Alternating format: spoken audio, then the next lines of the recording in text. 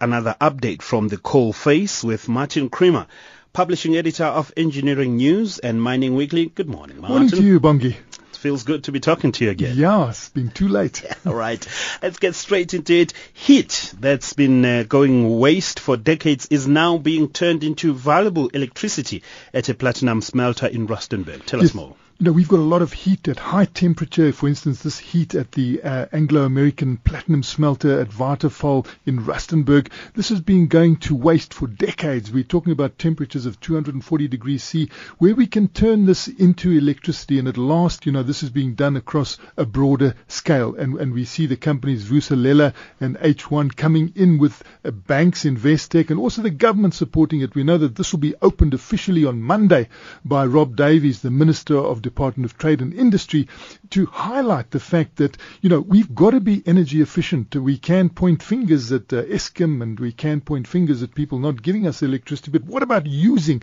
the fuel that's available to turn this into electricity? And we see, you know, a moderate amount of electricity, 5 megawatts, but if you add them all up, we know that Metalloys down in close to Vereeniging also did a similar thing where they turned heat into electricity. This is available. This is called cogeneration. There are tariffs for it, and we see this coming in at a competitive tariff of 65 cents a kilowatt hour. So, you know, this is now a business case because it's coming in below the level that the tariff states, both, you know, the official tariff coming through from Eskom and the cogeneration tariffs that you allowed, plus some of the other base load, you know, independent power producer tariffs coming in. This will beat it. So let's get that efficiency going. Let's make sure that the heat that we've got in these mini smelters around the country is turned to positive account, as they have done at Anglo Platinum Waterval Smelting Complex, which will be officially opened by the minister on Monday.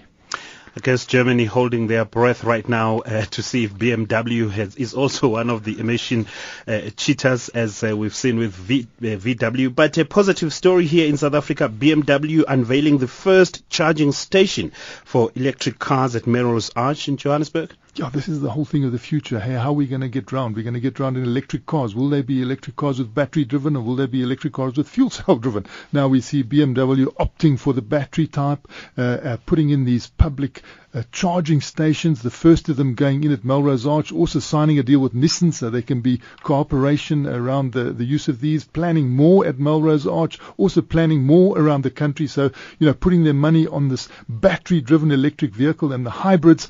Elsewhere in the world, of course, people are putting their money on the fuel cell driven, and we see in London, we see in Tokyo, we see in California, you know, the stations going in for fuel cell driven cars. Which is going to win out, we don't know. Obviously, some of our bets are on the fuel cell because that helps us in South Africa. That is platinum driven. You can use only platinum to get that catalytic conversion where you convert the chemical energy into electrical energy. You need that catalyst, and it's got to be platinum. And we see that there is a lot of attention around the world around the fuel cell. And we see the Japanese particularly saying, you know, they're going to have thousands of these stations up soon. And we know that the range you can get from the fuel cell is also pretty hot. You know, you can go more than 500 kilometers, and it only takes you something like a couple of minutes to actually recharge. So that will mean, though, that we need some gas infrastructure. So it's going to be interesting to see who wins out in this battle between the battery and the fuel cell. And a lot of South African money, of course, will go on the fuel cell, although we don't see these stations around here. And we actually see the battery-driven vehicles getting the first stations right here in Melrose Arch as far as BMW is concerned. Yeah, you see a lot of those charging stations at public parking bays in London if you travel. Well, Japan is standing ready to invest big in South Africa if we re-establish a solid infrastructure platform. Yeah, this was clear from the meeting this week by the Johannesburg Chamber of Commerce and Industry. They have met in soon after, of course, our Deputy President Cyril Ramaphosa was in Japan wanting to keep the momentum going, and we see there that they offered training, particularly for, artisans, which is very important. That was just a casual conversation, which seems to be firming up now into something definite. Also offering training to master's graduates, plus internships, for 1,000 in Africa. But what they're saying is that, look, we've got 130 companies in South Africa already. We employ 150,000 people in South Africa already. If you can put in proper energy infrastructure, proper transport infrastructure, proper water infrastructure, we'll up our game, big time.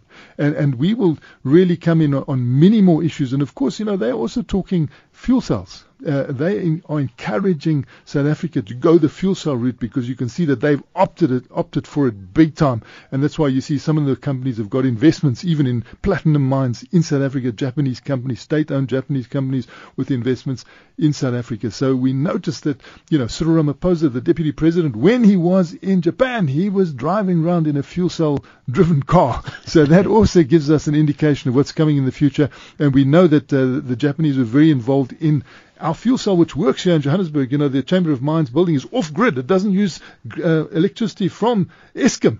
It comes straight in on its fuel cell, and that got a lot of assistance from the Japanese. And there's a mantra going out that the government should offer bids for 1,000 megawatts of fuel cells, which they have done, with renewable energy, with solar energy, with all the other energies, and perhaps that could introduce the starting point for something big in fuel cells in South Africa. We can only tell the Japanese that we're working on it.